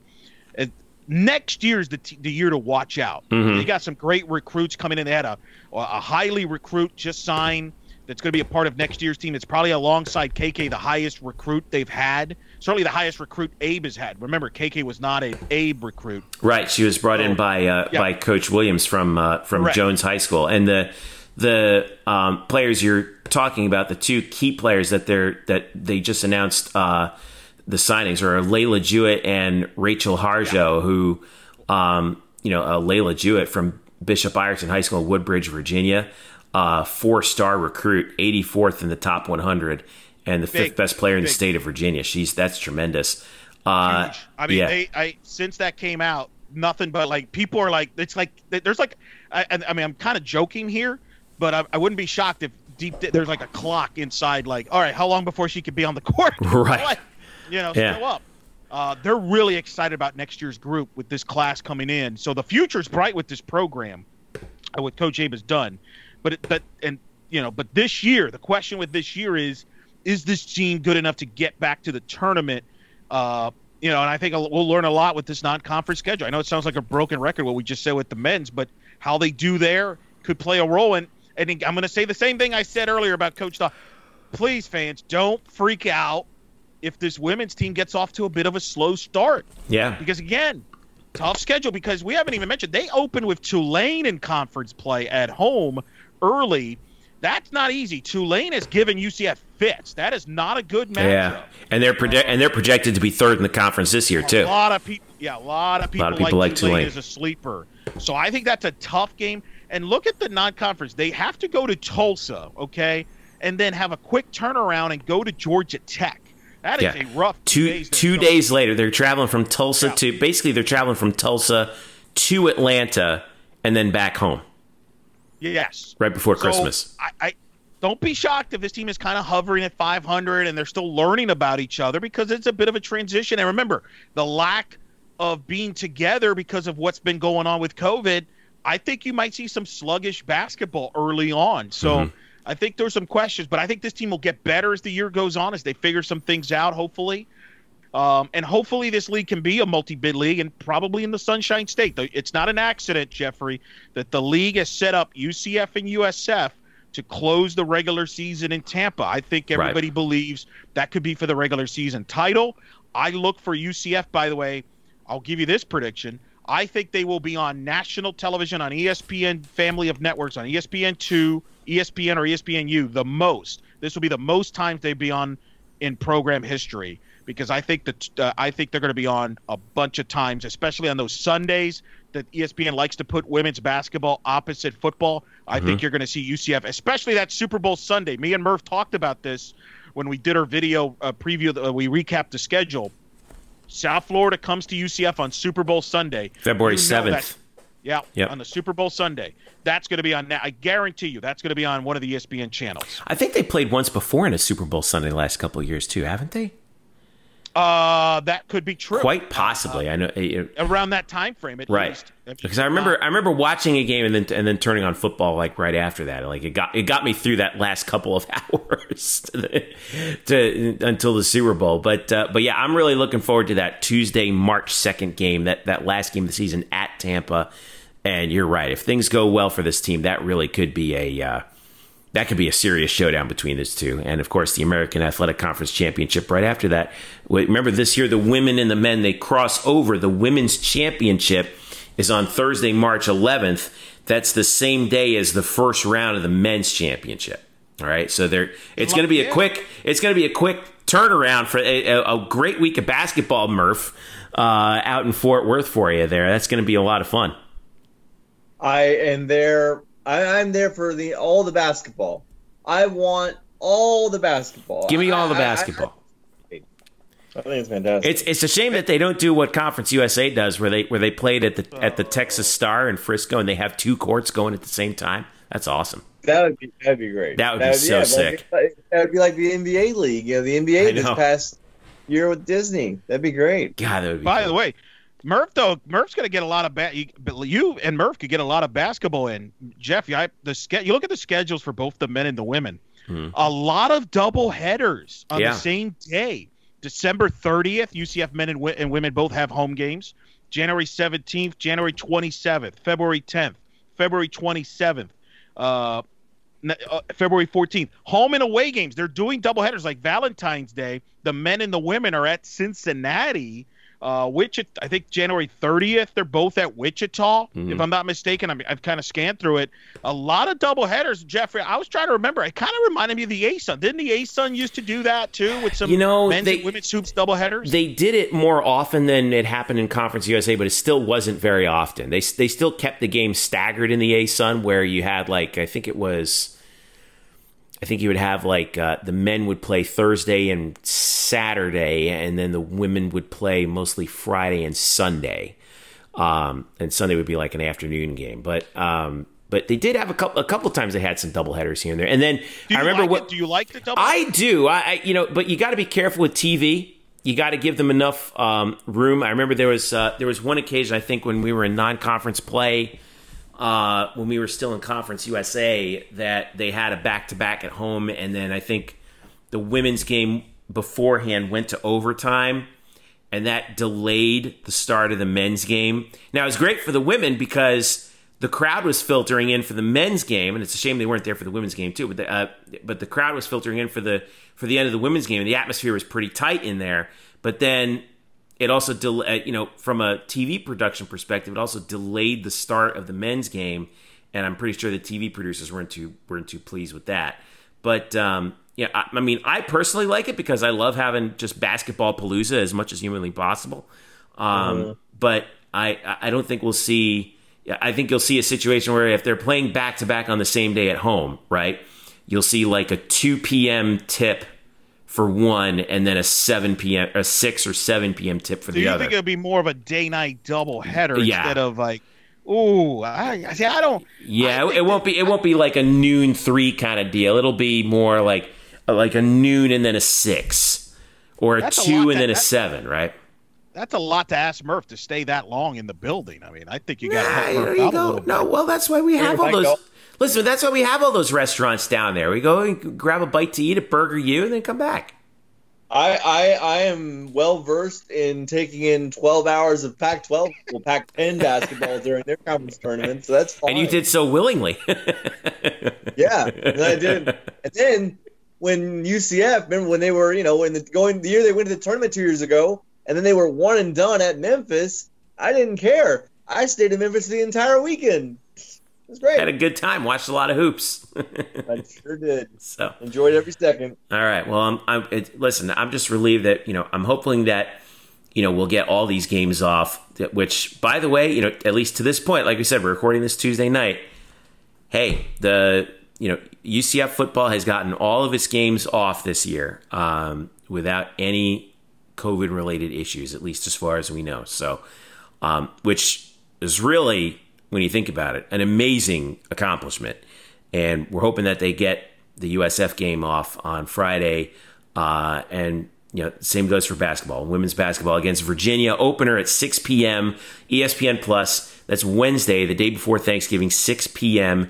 Eastern Time. The men play Saturday, 2 p.m. against Oklahoma. And, of course, the War on I-4 to close out the regular season for UCF football on Friday at 3:30 on ESPN. All right, let's go ahead and wrap this puppy up. We got a lot still to get to you for this particular week. Previewing everything coming up. We got all of our usual football stuff coming out on Friday. We'll take the day off on Thursday because we have families too, and then we'll be right back at it Friday and then Saturday with basketball coverage. So that should be a lot of fun. Got football coverage night shift. Yep. Don't forget night shift after the game, after that 3:30 kick. That should be, you guys have done such a great job with that. So make sure you flip onto our YouTube channel, youtube.com/blackandgoldbanneret, youtube.com/blackandgoldbanneret. Make sure you spell out the "and," by the way. That's how that works. But, yeah, you know what, Eric? Not a lot of sports equinox in the fall this year, and I think it's kind of nice, but the equinox happens right over Thanksgiving. It's going to change in the spring, I'll tell you that. Yeah. So, yeah, that's going to be big. But it's going to be fun. Hopefully we get these in. And like I said, night shift, 10 minutes after the conclusion of football on Friday and basketball. We'll do one on basketball. It's going to be great. Murph will be joining us from Tampa on Friday and then from the arena somewhere on Saturday. It's going to be great. And Andrew Glukoff, of course. Yes, it'll be fun. So be sure to be on the lookout for that and follow us on Twitter, UCF_Banneret, for all the latest updates on that, as well as our Facebook page, facebook.com/blackandgoldbanneret. And of course, don't forget, blackandgoldbanneret.com. All your latest UCF news right there on the mothership, part of the SB Nation network covering UCF sports. Gentlemen, thank you very much. Hey, you guys be safe and have a happy Thanksgiving, all right? Wait. Wait, what? We are forgetting something here. What are we forgetting now? During the break. Jake Hescock is coming back to UCF football. Oh, yes. We almost forgot Jake about as much as. Listen, everybody almost forgot Jake this year, and I feel bad about that. But he kind of dropped that on you in the press conference, right?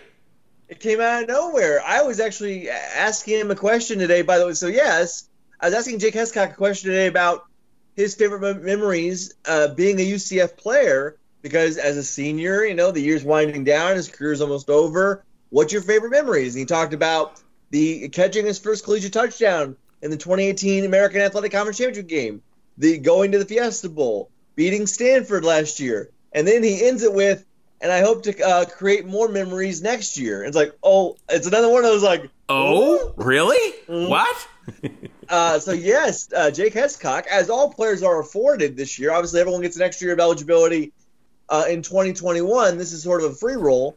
And I've written about this for the site tonight, but Jake Hescock has decided to take advantage of the extra year, and he will come back as a, double red, what would you call it, a super red shirt senior?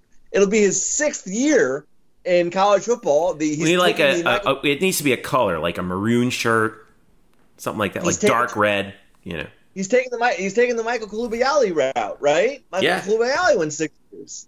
So what is it with these tight ends staying 6 years? Like, these guys are old men when they play. I mean, Jordan Akins was a baseball player. He played here until he was almost in his 30s. Yeah, but UCF will definitely take it because they bring so much experience, and in that tight end room where there's 4 freshmen in there, including Gabe Davis's younger brother Jordan. I think he looks forward to mentoring those guys. But also, he just admitted, I think he also knows that his football career does not extend past college. So if someone's going to give him another chance to play, organized, real high-level football, he's going to take it. And get a free education. Correct. I'm sure he's in a master's program somewhere. I don't know. But, now we'll have to figure out, are there others who are coming back? We obviously saw a lot of seniors walk on senior day against Cincinnati, and that included your expected players like Marlon Williams and Richie Grant, Aaron Robinson, Trey Nixon, and so many others. So you would assume that everyone who walked there, will not be back. But there were some seniors who didn't walk. Jake was one of them. I don't believe that Christopher Deloach walked. I don't think Josh McMullen, the offensive tackle, I don't think he walked. I'm not saying those guys are coming back, but I thought it was, I guess now, with Hescock not walking and those other guys not walking either, maybe there's a reason why. So I guess we'll find out. But the upshot here is that yes, we have Jake Hescock back in our lives for another season, his 4th at UCF and 6th in college football. I'll take it. The lights did not go out on his career like it did on the stadium on Saturday, is what you're saying. Yes, that's true. That's true. Well, the lights came back on by halftime. All right, you two were there. What happened? I don't know. We had a power failure. I mean, everything. We never got an answer. We never got an explanation. No, I never found out. Did you, Murph? No, it's probably like the guy from Airplane. He just unplugged it and said "kidding," and then just plugged it back in. Well, it took a little while there because it was getting pretty dark there. I was worried that they might have to pause the game if they didn't get the lights back up and running. Fortunately, they did, but we didn't lose audio, we didn't lose the video board, we didn't lose any of those other things. It was just the lights. We did lose the video board for about a second because I remember a test pattern came up on the Jumbotron, so that's usually not what you want. And all the LED screens glitched. The press box lost electricity for a minute. or not like really for a second, like literally a split second, but like everything went down. Like and was hilarious. Everything went down on a play where Cincinnati scored a touchdown. Right. That was called back due to an inadvertent whistle. Right, and I would imagine that the inadvertent whistle had something to do with the power outage. I would imagine so, because the referees could certainly tell. Like, it wasn't dark yet, but it was dusk. Yeah. And the referees could tell that all of a sudden, hey, it's dark in here. But yeah, good thing it didn't happen an hour later, or else they definitely would have had to stop the game. And it would have been, because it would have been impossible to see. It would have been pitch dark in the stadium. So anyway, funny how that all works. I like that. But anyway, tales from UCF football. Sometimes it's stuff is weird, but we got one more game. One more game of weird. I'm sticking to my story, by the way. I'm sticking to my story. I said on Night Shift, I think it was The Undertaker, his last weekend, retiring 30 years, he turned the lights out. I think it was a tribute to The Undertaker, so I think it was very classy. Yeah, well, he never showed up, so how do you like that? Anyway. He sometimes doesn't, but he really is. Well. Murph was wearing purple. I was beautiful. Great gear by Murph. Great It was more maroon, I would say, right, Murph? I was wearing a purple hat, purple tie. The shirt was kind of maroonish. Yeah. Yeah, we'll go with it. All right. Well, you'll be in Tampa. Thanks for believing me on what clothes I chose to wear, Jeff. Really appreciate your belief. I was impressed with the coordination. I really was. I know, but it sounds like you don't believe me when I say I wore purple, and you're like, "Yeah, I'll buy it." I thought it was more maroon. I mean, even your mask was well tailored to the occasion. Look, you got to make the best out of a pandemic. Look, that's solid. That's like when you wear the coordinating socks and everything. I always wanted to be that guy, the coordinating sock guy. But anyway, I do that too. Yeah, I don't. Anyway, I don't know why. I wish I did. All right, enough of my complaining. All right. For Eric and Murph, I'm Jeff. Listen, thank you so much for listening. Don't forget, of course, women's basketball Wednesday at 6. We'll be covering the football. Murph, you'll be in Tampa, right? Yes, of course. Yes, Murph will be in Tampa. The rest of us will be watching from home and following things along on social media. Make sure you follow our live thread. On behalf of all of us at Black and Gold Banneret, we wish all of you a very happy, healthy, and safe Thanksgiving holiday. Please stay safe. COVID is still raging itself all over the place. Please do the right thing. Protect your family members, protect your friends as best you can. And I know this Thanksgiving is just going to be weird, but something, we'll be talking about it for years and years to come, and it's not going to last forever. So all the best to you and yours this Thanksgiving, and we'll be catching up with you again next week right here on the Black and Gold Banneret podcast. For Eric and Brian, I'm Jeff. Happy Thanksgiving.